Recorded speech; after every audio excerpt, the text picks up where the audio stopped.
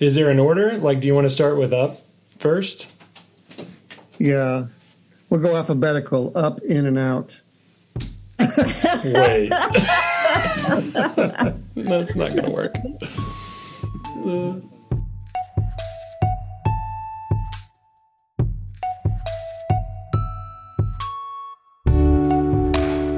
This is the Wonder and Welcome podcast. My name is Shannon. And I'm Seth. And we're so glad to have you for this conversation on parenting and following Jesus. This episode, we are so excited to introduce to you two very special friends of ours, Brenda and Kurt McCutcheon. Woo! Yay! Applause, applause, applause. Can't you put applause in as a sound effect? So you will have recognized Brenda and Kurt's voice from a couple episodes ago. We included audio from the Confluence 2023 Leadership Conference, the Parenting Seminar. Kurt and Brenda hosted that along with my parents. And so we wanted to have a follow-up episode to talk about more things. They have more wisdom to share with us. Yeah, and everybody at the conference, it was just after that session, they just said, more. We want more. We need more. And Kurt and Brenda and your parents said more. So here we are. So we first started hanging out with you guys. We'd known you. Mm-hmm. Kurt, you were on staff at Jubilee Church. I can't remember if I was on staff part-time at this point. But I remember we had a free night. Someone had offered to watch our kids for us. And we thought, who would it be fun to go on a double date with? I think we had just had a date like recently. And so when we had childcare, we're like, well, we just had a date. Maybe we could do a double date. And it was like a Thursday night. And so it's like, we could go out tomorrow night. So it's like, so we need to ask someone who doesn't have young kids so they don't have to arrange babysitting. Like that was part of the... Yeah, that's right. So we're like, you know who would be fun? Kurt and Brenda. Like, oh, that'd be so fun. Just for fun, to hang out. Great. Yes, yeah. Ask them. And so I asked you, Kurt, and then do you remember what you said? Who's paying? No, I didn't say that. No, I don't remember. You were like, is everything all right? And I was like, yeah, just for fun. Because I think you were, you guys are so helpful in kind of crisis situations. And so you'd been used to a lot of, hey, we're helping people that need help. And we're like, no, just for fun. Yeah, usually when people say, can we get with you guys tomorrow? It's not always for fun. Yeah, that's true. And then you went home and told Brenda, and Brenda was like, are they okay? Is their marriage all right? Like, yeah, just for fun. And it was a blast. It was great. So much fun. The beginning of many date nights with the McCutcheons. Our kids think you're better friends with them than you are with us. Yeah, that's true. So tell us a little bit about your family. We have 4 kids, plus we lost our first baby at 27 weeks, Hannah, but we've had 4 kids since then. They're all active Christians. We're so thankful they're serving God. They're in His church. They're serving people. And we also have added 2 a son-in-law and a daughter-in-law, Joe and Samantha, and they're all Christ followers as well. So it's been a blessing to have 4 plus 2 around all the time, plus 2 granddogs, and we've been married 40 years. Yeah! Woo-hoo. All right, so one of the things that was so helpful about the seminar you guys hosted was these sort of 3 areas of focus to lead your family in. Up, connecting with God, in connecting with one another, and out, serving others. And so could you actually, I guess I just said them, but could you give an overview of that again, maybe for people who are jumping in new on this episode? That's basically it. I mean, just having those 3 avenues of relationships. We want to connect with God, all of us as a family, and we often engage our kids personally, relationally, which is the biggest part of our lives. Is challenging, and we want to be outward looking, like the church is supposed to be outward looking. Our family needs to be beyond ourselves. Some families kind of hunker down. We're our closed in oasis that we kind of protect our bubble. We want to continue to stretch ourselves to be beyond that and be serving others together and individually. Well, I think when I think when I think of up, what I hear most parents tell me is like, I just don't want to mess up my kids. When I have thought about that, it's really like we influence our kids out of who we are, and that's not something to make you more afraid, but actually an invitation for God to heal your own heart. So when we think about being up, we truly do love because He first loved us. So if we want to love our kids well, and how are we being loved? Like, how are we allowing the Father to love us in a way that grounds us, that makes us be able to look at the insecurities and wounds in our own heart and know that He's a safe place for those to be healed and be honest about them, and then really living in the belief that we are the beloved sons and daughters ourselves. I actually had a conversation with somebody, and they were saying they really were struggling in their relationship with their kids. And they had a moment where they just kind of sat with God and felt God say, I am so proud of you. And it just broke something in her, because she felt like, she'd been a disappointment. She wasn't doing mothering well. She wasn't doing wifing well. She wasn't doing God well. And she said that after that, she noticed that she had this something in her that she was beginning to speak, like, I'm so proud of you, to her kids. So out of that relationship with the Father, she was actually had more of depth and insight to speak into her kids' lives as well. So I think along with that, just, God actually is at work in our family with one anothering. So it's like I expect God to use my kids with me, teaching me things about Himself and about myself. And obviously marriage is one layer of accountability and growth. We stir each other up toward love and good deeds, or we stir each other up towards painful anger and stir each other other things up.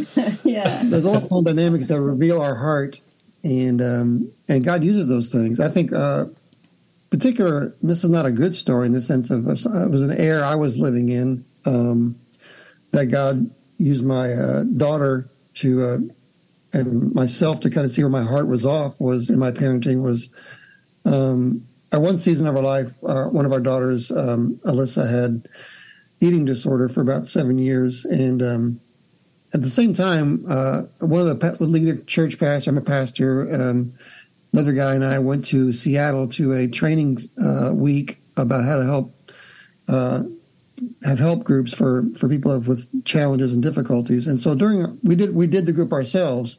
And during the week, I was with some other leaders and talking about some of my struggles personally and being vulnerable about my daughter who has an eating disorder, this and that throughout the week. And that's about the last day. One of the guys in the group said, "What's your daughter's name?" And I said, "Alyssa." And she goes, "Well, you've never used her name. You've always used my daughter with an eating disorder." I identified her as an issue, as a challenge, as a difficulty in my life, as opposed to a person. It was very convicting, and God can use those difficult things in our lives to really reveal our hearts and how unaware we are of how we're coming across or how we're living. So I'm just so grateful that obviously I need a lot of sanctification. I've got a wife plus 4 kids, so I need a lot of sanctification to get my selfishness out of my system. But that's just an example. God can use our family to grow us closer to Him and realize His heart for us as well. I don't know. I may have shared this in the parenting seminar, but one of my stories was with my youngest son in a situation where he had done something like minor, and I overreacted because I was not having a good day. I was like, I was angry about other things, frustrated, and he did something, and I just responded out of that to him, and it was completely inappropriate for what he had done. And in the middle of me, like, yelling at him, really, he just said, Mom, I think you need a hug. What? And he came over to me and just gave me a hug. And it was one of those moments where it was like God said, this is what grace feels like. That was so undeserved. I was in the wrong. Yeah. He was getting a punishment he did not deserve. Wow. But he turned it around to bless me and give me grace that I didn't deserve. And that probably was a pivotal moment for me in my walk with God, as far as like, this is what grace feels like. Because it's hard. It's too good to be true, really. Like within our relationship with God, we feel like, I know he loves me in my head, but man, it's hard to really believe he loves me like that. Or that grace, that kind of grace. You just don't see that anywhere in the world. Yeah. So really being able to, when you really are able to like receive grace, then that's where you're able to give grace. Families need lots of grace. It's interesting because I was initially going to ask the question, because at the beginning, Brenda, you were talking about, hey, we need to have our relationship with God. That needs to be a connection so that our kids can see our example. And so I was about to ask, like, how do you make time for that in and amongst the busyness? But the stories I'm hearing are like, you're interacting with God through interacting with your kids. Like, it's not sort of, oh, I've got to go away and get my God time, and then I can have my kid time. It's like he's speaking to you through your kids. It's like mixed in with all of it. Yeah. Yeah. Well, and especially like that's one thing you hear a lot of moms, especially of young kids. It's like, I want to have time with God, but I'm lucky if I get to shower by myself. Yeah. So, and then they end up feeling guilty about that. But all of us, that have kids, we can think of moments where like we're interacting with our kid and really seeing God's heart, like in some measure. But so, yeah, if you wait, especially in certain seasons, you end up not interacting with God much at all. The other thing about just God stuff, I think, in family life is realizing that parents are the primary avenue God's going to use to train up our kids, and we're responsible. But I very much believe in the local church, and our kids are always around, and we need others. The older and older they get, the more they're going to look for others to influence them towards God or away from God. And I think the church has always been a blessing. I mean, all of our kids, we have big summer celebration camps and youth camps and those kind of things. And all of our kids met God and found friends that were stirring them on towards loving God. It was beyond us. And we should engage God in that community life, because he's going to show up for them beyond us in ways we need as parents to, God, you're going to lead. Because our kids, like I think your parents said the last one of the podcasts, was they're only here for a while. They're not ours. They belong to God. So just keeping your eyes and ears open for all the ways God's interacting in their lives and encouraging that. Yeah. Was that something you encouraged your kids in, or that it was just sort of natural with the community you were a part of? How do you remember any specifics about that? Well, we just lived our lives that way. That was our values. That was my and Brenda's and I's heart, is we're going to seek God first and his kingdom, and everything else is going to be added to us. So it wasn't a choice. We're going to go to church. I mean, some kids feel like, oh, it's oppressive, but this is who we are. We try to express the joy and the life of it, not a burden and we have to go to church, but this is exciting. And what's God going to do today kind of a thing. Not every week, but it's just like, that's what we do. This is who God is. And your kids are watching you above everything else, especially the young years. What's important to mom and dad's important to me, and they have to make their own decision. But we said we actually limited their participation in school or sports or whatever it was youth camp's going to be a priority. Church is going to be a priority. You have youth group every week. That's kind of a set thing in their schedules. And they told us that was not a burden. It was something they wanted to do.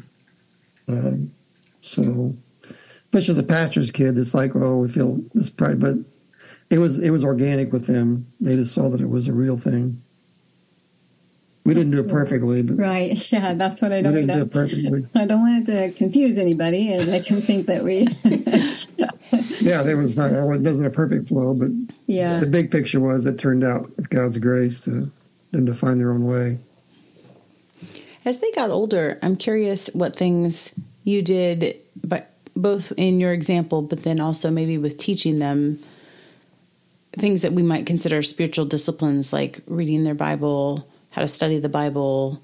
Did you do anything like that specifically, or was that things that they, went to mentors for as a teenager, or how did they learn to do that and take ownership of it?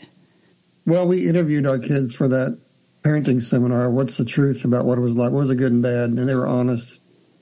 And for the most part, they referenced my activity in ministry stuff, but they referenced Mom's worship and prayer and Bible reading.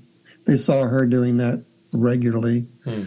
But that was kind of, again, they were just watching us. We read a few devotional books at dinner time, but we weren't really big into, we always pray with them at bedtime and those kind of things. Those habits we did. And they would do some of their own things. And then we read the Bible with picture Bibles and those kind of things and tried to encourage them we asked them what the children's church message was about and talk with them about what they were learning. And it was more of a dialogue conversation of what's God been saying to you. And we didn't get too structured, did we? No, in fact, I hear like you guys and other young families that do so well at like making that a part of like devotionals and reading, or even like the Lent thing that I've heard people doing now, where you have something every night, you're washing each other's feet. Like those are so phenomenal. But I think obviously if you could go back, you do some things differently. But I think the thing that your relationship with God and your kids is 1,000 conversations over 18 years. And I know for little moments, not big moments. For me, it was like when I would try to encourage my children to garden with me, which was like torment for them. But one of my sons, actually, he had showed kindness toward me. And so while we were gardening, like there's so many examples of God and how he works with us and weeds our hearts and nourishes us, to help us grow. There's so many examples. So, just having conversations about how God and gardening are similar, or, just what you're doing with them anyway, like just because God is our life. So it's hopefully will come out in conversations. Yeah. Not that the structure isn't good as well, but they need to see that you take him seriously. I think, again, let's talk about my selfishness for a minute. Sure. Parenting years. This is Therapy with Seth and Shannon.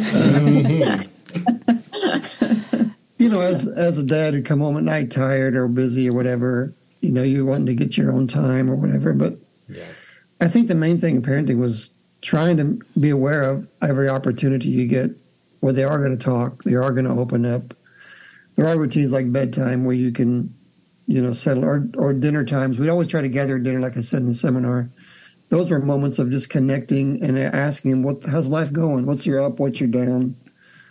And let's pray for each other. Christmas time, we talked about all those things, routines like that. But I would also see kids as inconveniences or in the way of my agenda, which was the sinful, selfish, you're kind of in the way of what I want to do tonight, so I'd be short or abrupt and needed to repent and apologize sometime. Or Brenda would tell me, hey, you're missing it. Anyway, I think making the most of those opportunities and paying attention to them. One of the things that it's called attachment theory, and it talks about how we learn to relate by how we were related to you growing up. So one of the things that talks about secure attachment is consistent positive interactions. And that works with our relationship with God. If you think about how many times a day do you have a positive interaction with God, where you're feeling loved by him, where you're feeling the joy of the Lord, like, in the same way with your kids, like, how many positive interactions are you having on a daily basis with your kids intentionally? Because I know for us, and when we talked to our oldest daughter, what we saw as training, she saw as criticism. And so to this day really struggles with, can feel that not acceptance or, so that was a miss on our part to be able to like make sure that we're having those positive, affirming, interactions with our kids, and play is how kids learn. So, and that was something, it was hard for me to sit and play with my kids because there's so much else there has to be done. Like there is like mounds of laundry and just, there's always something else. So just to sit and play is really wasn't like my favorite thing to do. Yeah. But when we talk to our kids and the things they remember, it's not the big trips. Like it really is like moments I didn't even remember. Wow. A gift of a little tiger I gave to one of our kids because it was like I had remembered he said something about that. And just the fact that I had listened and heard him and responded, but I didn't even think anything about it. Wow. So anyway, just being present and actually hearing, like letting, just like we want to be heard, our kids want to be heard as well. Yeah, I mean, being in is like engaging with your kids, knowing them, asking them what they're thinking. And as they get older and older, it's more and more fun to feel like, what are your thoughts and what are your, what's going on in your life, and laughing with what they're laughing at. But I think one book Brenda read was like, do you know the names of all your kids' friends? Those are challenging. Being engaged in their world, not just my world, was something we did well sometimes and did poorly sometimes. I think just being aware. I think one time as a parent, to kind of engage with your kids means pain as well. I mean, you ache for your kids when they have negative experiences in life. You want to protect them from it almost, and they need to experience that pain. And I remember once I was downstairs, and we lived in St. Joe at the time, and I was really weeping and crying and mad because my oldest daughter had been, I don't know, left out of a party or rejected somehow in a friendship, was being excluded from some kind of a thing. And I was like crying over it and mad and punching the couch and knees, praying and asking God to help me and change this and blah, blah, blah. But you carry those things as a parent. I mean, when you get engaged, and you're going to carry the joys and the sorrows. And they probably, hopefully, sometimes they're never going to see some of that stuff, but you carry that with you if you're really engaged with them. And I think another big family value we had around dinner time and other things is we just had fun. We just enjoyed being silly and squirrely and doing silly games and bringing people over and embarrassing our friends in front of them. Like game nights were fun. I mean, they saw us being fun. I mean, we made family life fun. So that's engaging with our kids and bringing them life and encouragement. They were like, my parents are tolerable. that faded over the years. That's not that's the goal. Our parents are tolerable. Well, I think actually you've hit on something here, because when you were talking about that upward relationship with God, like you said, our kids need to see that we take him seriously, that we take following Jesus seriously. And then for this inward, it's like within your family, you don't take yourselves that seriously. Like you're serious about your relationship with God and following him, but yourselves and within your family, there's a place for silliness and for fun. And I think that that's right on both sides. Yeah. It's mental health. Yeah.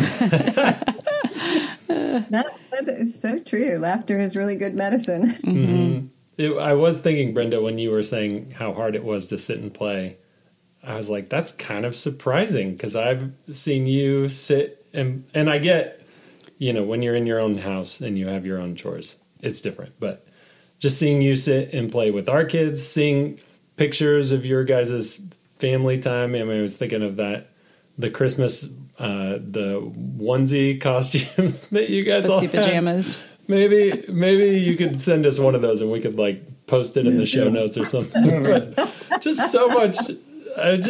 I see pictures of you and your kids and I think, oh my goodness, they must have so much fun. Maybe I get to see the highlights, but she was talking about video games, which is not another whole other story. Yeah, you're So it wasn't like Barbies and Legos that you had trouble sitting for. No, Barbies was a killer for me. Oh. I don't know why that was. You had a Barbie. Legos was okay. The building stuff, I could do that. But there were just certain things that the kids love to do that I was like, I am choosing to do this, but there's nothing in me that wants to do it.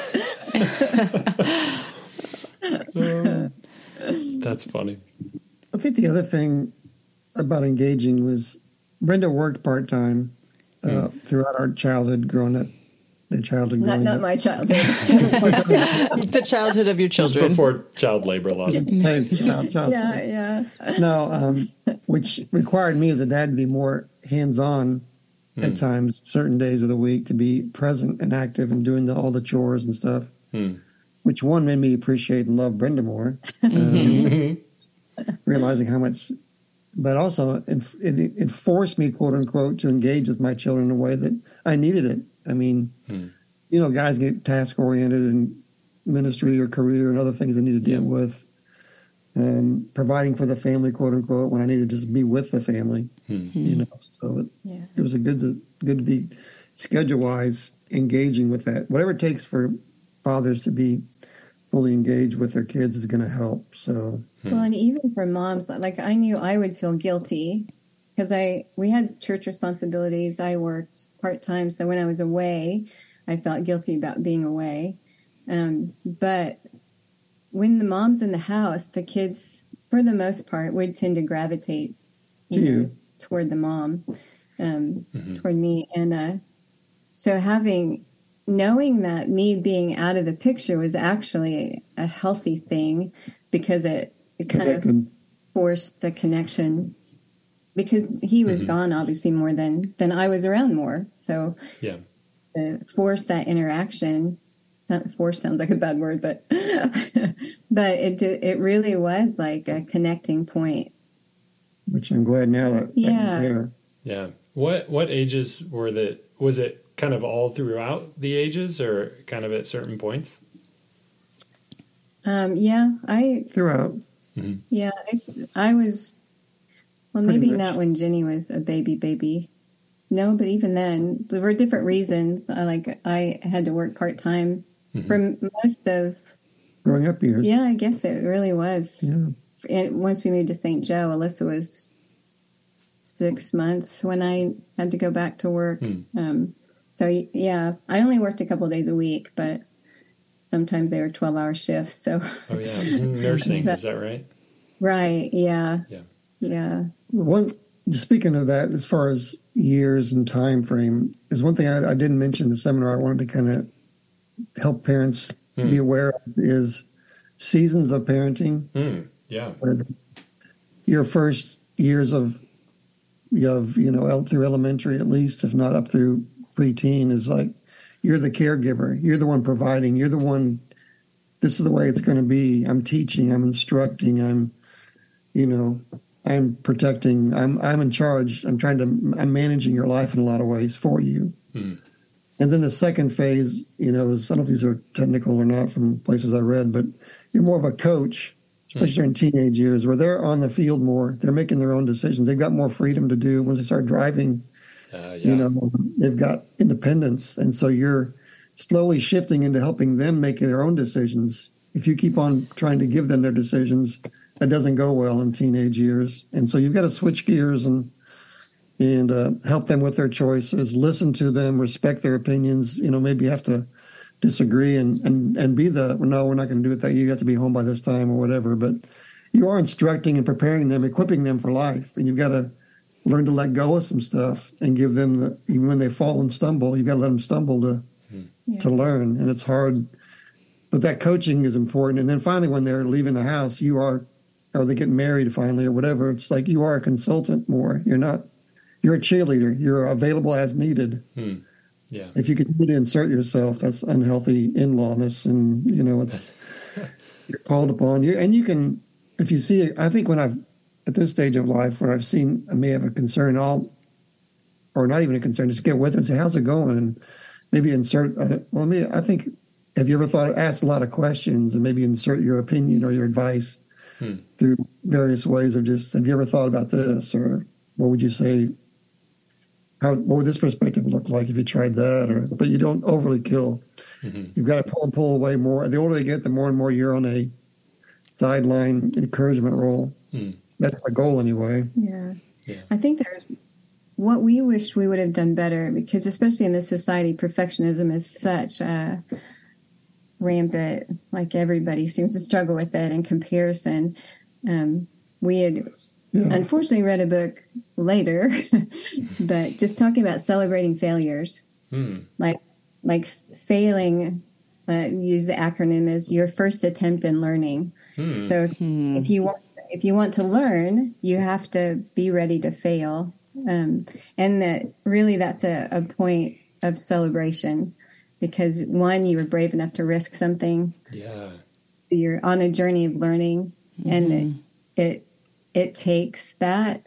Like if you read all these biographies, like people fail and fail and fail, and then they invent the light bulb, or rival happen. Or something significant. But just teaching kids that it's okay to risk, and even in our highs and lows at the dinner table, like celebrating the lows in some ways for good try, good try, right, and the character that it builds as well, and compassion. Like the things that we fail in, that we struggle in, really build compassion too. So, and there's one thing that I do want to say real quick. Go ahead. No, I just was like, he was talking about like releasing your kids as you get. Most terrifying thing in the world is training your kids how to drive a car. It's worse than potty training. Oh gosh!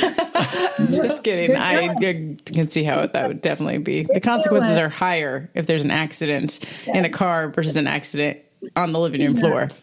If there was a 1,000-pound vehicle headed toward your kid on the potty. Yes. Mm-hmm. That is a funny mental picture. Brenda needed potty training while she was in the passenger seat. Yeah.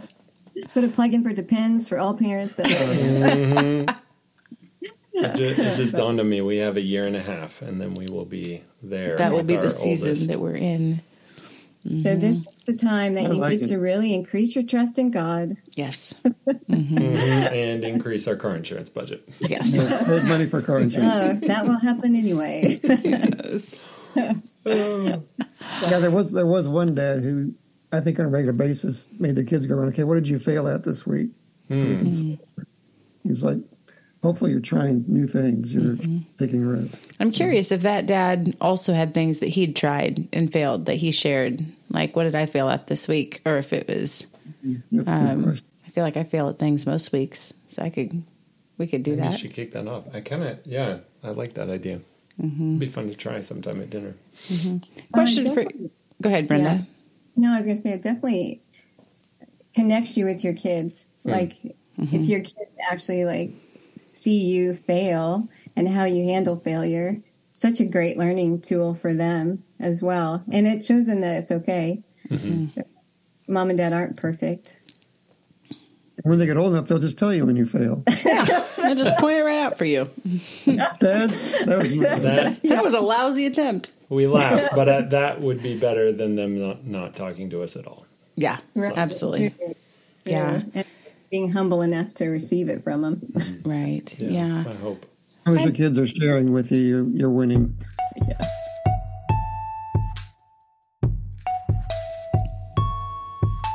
What were some thoughts you guys had on out?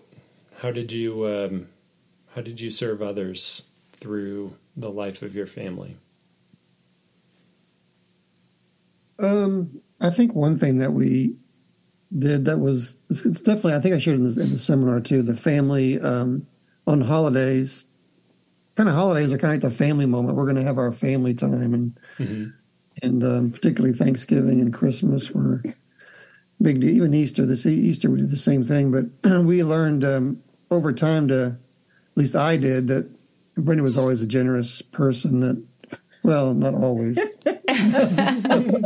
She frequently a lot more generous than me.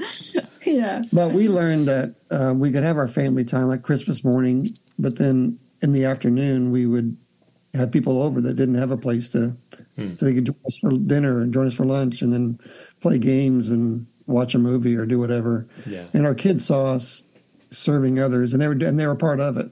Yeah. And we learned to give up, this oasis. It's our family time. Now, your home's got to be an oasis as well for your family. I mean, there's a good balance of your boundaries, and this is our oasis for us to have our nurturing, intimate connection time. But opening up your home for hospitality really teaches the kids that life's not about us. It's about the bigger world. So that's one thing that I think we learned to do fairly well. There's two other things I can think of. One is, and part of this is because we're a part of the family of churches, but we would host people. Like when they would come into town, they would stay in our homes. And all of our kids would say that gave them a bigger picture of what God's doing around the world. It's not just our small, it's just not just our church, and that they're real people. Like, they're the leaders that they see talking in front, or encountering in different ways, like had that conversation on our couch with them, really. And those people were so gracious to our kids. Like they talked to them and made them a part, so that our kids began to feel like when people are coming over like that, like we're part of hosting, they're here for our family, like to be a part of our family for, the night or the weekend or whatever. Yeah. So that was kind of neat to see that they all talk about how much they loved having other people from other places, Mexico, all across the states, stay with us. But the other thing that I wish we would have done better was, you'll see like gifts that God's given your kids. Like Wesley, this is one I particularly remember from when he was little, had a heart for the homeless. And we did go to like a homeless shelter, and he was part of helping serve a meal. But I wish we would have been like more intentional in letting him grow in that. He does and is like more now as he's adult and out. But being able to recognize like, what are my kids' hearts drawn toward? Like, what does God put in my kid to that they feel like a bit of a passion for, or even just sometimes it's just a thought. But how can I encourage that if they like in that case? I wish we would have done more, like partnering with a homeless shelter on a regular basis, or I don't know, something like that. But just really another way of tuning into your kids and not waiting, like they don't have to wait till they're grown up to do the work that God's called them to do. It's where the church helps too, because, church always has outreach activities or projects. And I think our kids once in a while would go with us, and they might not be happy to go out on a Saturday morning and do some new project, but they're out there and actually they come home feeling better. Like, we did something today that made a difference. They learned giving is a joy as well. Yeah. So I think the other thing that again, it kind of goes back to the up part too, but we made some particular decisions as a family that cost them a lot. We were moved a couple of times to be in different churches and serve God, and they saw us obeying. And I think them learning to hear God and encourage them to obey what God tells them to do in ways of caring for other people. And they learned to kind of think, how do I serve this friend of mine in school? Or they may talk to us about that in ways we could. So it was the organic little moments that they could kind of share, that they learned that it's important to pay attention to other people. And we try to encourage him that way. What do you think God might have you do? Or it wasn't, again, not perfect. We would miss a lot of those things, but once in a while, those moments were treasures. Yeah, I do think there is something too, like our family goes to clean the church. You know, it's like it's our family responsibility to do some of the chores in the house of God, just like you do the chores in the McCutcheon household. Yeah. But we do it as a family instead of like mom and dad are going to do this. Now, you can't do everything, but there are a lot of things that, like, there's some things where we've done where you just go help a family clean up their yard or, but there's something really bonding about doing that stuff as a family. Yeah. That's where youth groups in the teenage years, I mean, socially conscious, the groups are doing it. They're learning that the community is taking them out on their own. So it's not just up to us to create those things.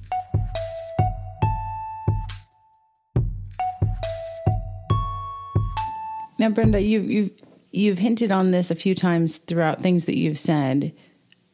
Could you share a bit more about just the need for us to see ourselves as being parented by God, like as we are parenting?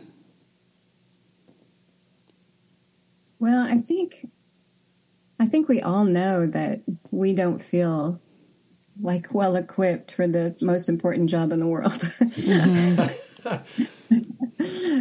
So even just like that example of the lady that felt God say that he was proud of her, like I think our souls are thirsty, and there's a lot of people that don't have like nurturing moms or dads, or just have different, parents that did the best they could, but really find themselves feeling that hunger for, gosh, I just would love somebody to come and put their arm around me and say, "Hey, good job," or "I see you." And that is something that I feel like, one, if we read the Bible looking for that, like, Father, speak to me today.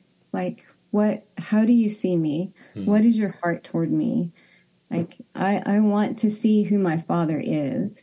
And really, the scripture is powerful. I think that sometimes we don't really realize the power that it can have to heal our hearts, and let the Father speak to us through the Word, but also just really moments of just sitting quietly.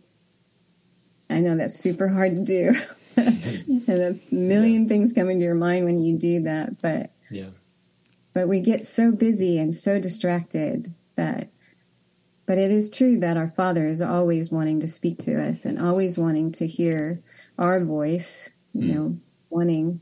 I was reading something today in Colossians. It talked about praying. Paul was praying for the church that he would have a complete knowledge of the will of God, that he would have spiritual wisdom and understanding, and that if he did that, then if we allow God to minister to us in that way and teach us his will and speak to us, and that we will produce good fruit, and that our lives would be pleasing and honoring to God, and that we'll grow as we get to know him better. So, and the thing that we want, like, I want my kids to know the Father. I want them to know Jesus as the one who loves them more than we do, and that is always there. So anytime that we can, like, really look for God in every moment, not obviously every moment, but really every day, like, being aware of his presence, that he's with us. He shows up. Is a powerful comfort as a parent. Like, I don't think we realize how the Holy Spirit's there for us to parent as well. He can speak to us about things that we don't know about our kids, but he does. Yes. But he can also speak to our hearts about things that we don't know. He can bring to mind, like, things that we've forgotten but are still influencing us today. To bring up and heal. So I don't know if that answers your question, but man, the Holy Spirit's a great teacher, and he's so kind. So the more like we can kind of lean into him for ourselves, as well as just for knowing our kids and how to do this hard job. I just want to chime in real quick because I feel left out.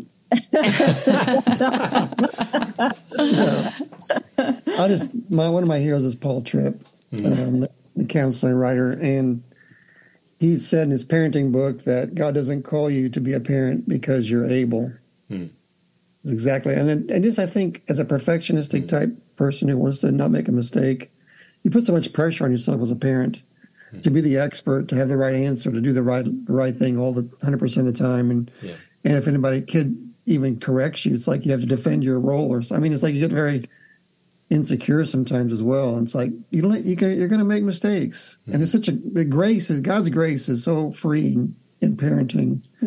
To live in that and be humble enough to apologize to your kids when you make mistakes and laugh at your mistakes and receive their correction, whether they know they've done it or not, but sharing life and let them see that you're trying to pursue God out of his grace. I think Paul Tripp's book, Instruments in the Redeemer's Hands, I love the subtitle that says, talking about people wanting to help people, instruments, and it says people in need of change, helping people in need of change. And kids need to be changed and grow up and mature, but we're being changed all along the way while we're doing it. So I live with that more and more freedom to just be who I am, and problems and all, and yet God's at work, and he can use you.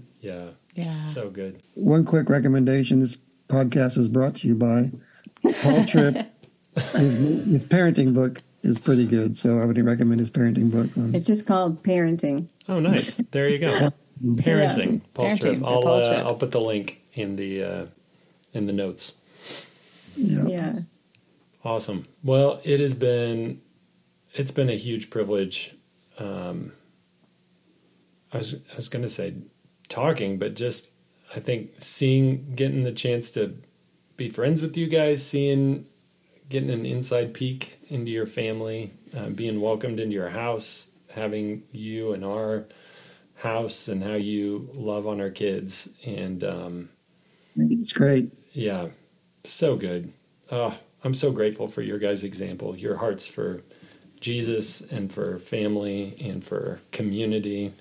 And our family is immeasurably better because of you McCutcheons. Well, the Hines are doing a pretty good job too of raising their kids up. We're still in the middle of it, so it's a happy mess. We're enjoying it. We're enjoying it. One thing I just have to jump back and say, Brenda, I'm thinking about what you said earlier about attachment and, positive interactions and all that. And then that story that you said about when Wes, as you were upset with him in the middle of it, just said, I think you need a hug. And I just wonder how many times he'd experienced that same thing when he had been losing his mind or upset and all that. And that the two of you had shown grace to him and acceptance and pulled him close rather than pushing him away. And then you got to experience the same thing back through the positive example and pouring out. Then he was able to do that back. And I feel like your parenting within your family, but then also your encouragement to those of us who are still actively parenting children in our home will bear fruit for generations to come. So we're really thankful. Yeah, that is our hope, that would be the legacy we would leave. Yeah. But I do feel like, too, I think sometimes people are looking for, older examples, which is good. But even, I think about our relationship with you guys, we could be your parents. We're old enough. We are the age of your parents. But yet we're also genuinely friends with you guys. Yeah. I've learned from you guys, as well. I mean, it's definitely a mutual thing. And I think sometimes we just need to encourage people around. It doesn't have to be a certain age, but there are people around that you can receive encouragement from and be encouragement to whatever stage of life you're in. And it's such a treasure. Yeah. All right. So at the end of every episode, we share a quote from the Hine family quote board. And Kurt and Brenda have many quotes on our quote board over the years. They've been well represented, I think, as they have visited our house. All the time. Mhm. Yes. You don't really filter what comes out of our mouth. That's true. Although we do slightly filter what goes on our quote board every now and then. We even as Hines have limits. Yes. And normally at the end of our podcast episodes, we say a quote, something funny that one of our kids have said. But we're making an exception to quote Brenda. And she was visiting probably about 2016 or so, and the game of, what is the video game? Help me. Halo. Oh, yes. Halo. Topic of video games and Halo came up, and Brenda said, "Oh, it's easier to kill people in real life than it is in Halo." Still one of my favorite quotes. And there was just silence. It's like, what did you just say? How would you know? We locked our door that night when they spent the night. All right. They're in the guest room. Lock our doors. Brenda says that's easy. Terrifying thing for a nurse to say. Oh, gosh. No kidding. Yeah. But also, it was just an indication of how bad I was at Halo. I just stood in the corner and just kept running into the corner. But you were sitting and playing with your son, so trying points to play for with that. your son. So. A for effort. I wonder if we could ask these guys to just pray for those who are actively raising love kids. To end with a word of prayer. Lord, thank you for the joy of knowing you as our Father, and the patience and the love you have for us. Help us to be that with our own families. We do ask for wisdom. We lack it as parents, but thank you that you give us wisdom and you are there for us. And I pray that to be the case for every parent that's listening in, that they would feel the joy and the love of you singing over them and encouraging them to say, go on, you're doing well, and we can do this together. And just pray for those expectations of you to show up in life and help us to love our kids well in little things, in the little things of life. Yeah, I just really want to pray for those that are feeling discouraged or just feeling the lack, like I don't know what I'm doing. Just really want to pray just a blessing of peace over them. Just the sense of knowing that their God sees them, knows them, is with them, and that really they lack nothing because of that. So God, I just really pray just a blessing of peace over parents, a blessing of grace, that they would have grace, receive the grace God has for them, and really be able to live in knowing that their God is big. And that he's with them. So, Father, I just pray that they would know that they're loved, that they really are seen in the midst of crazy days where they feel alone. They're not alone. Just pray that would become a reality for them. Just really want to just bless parents in the name of Jesus. Amen.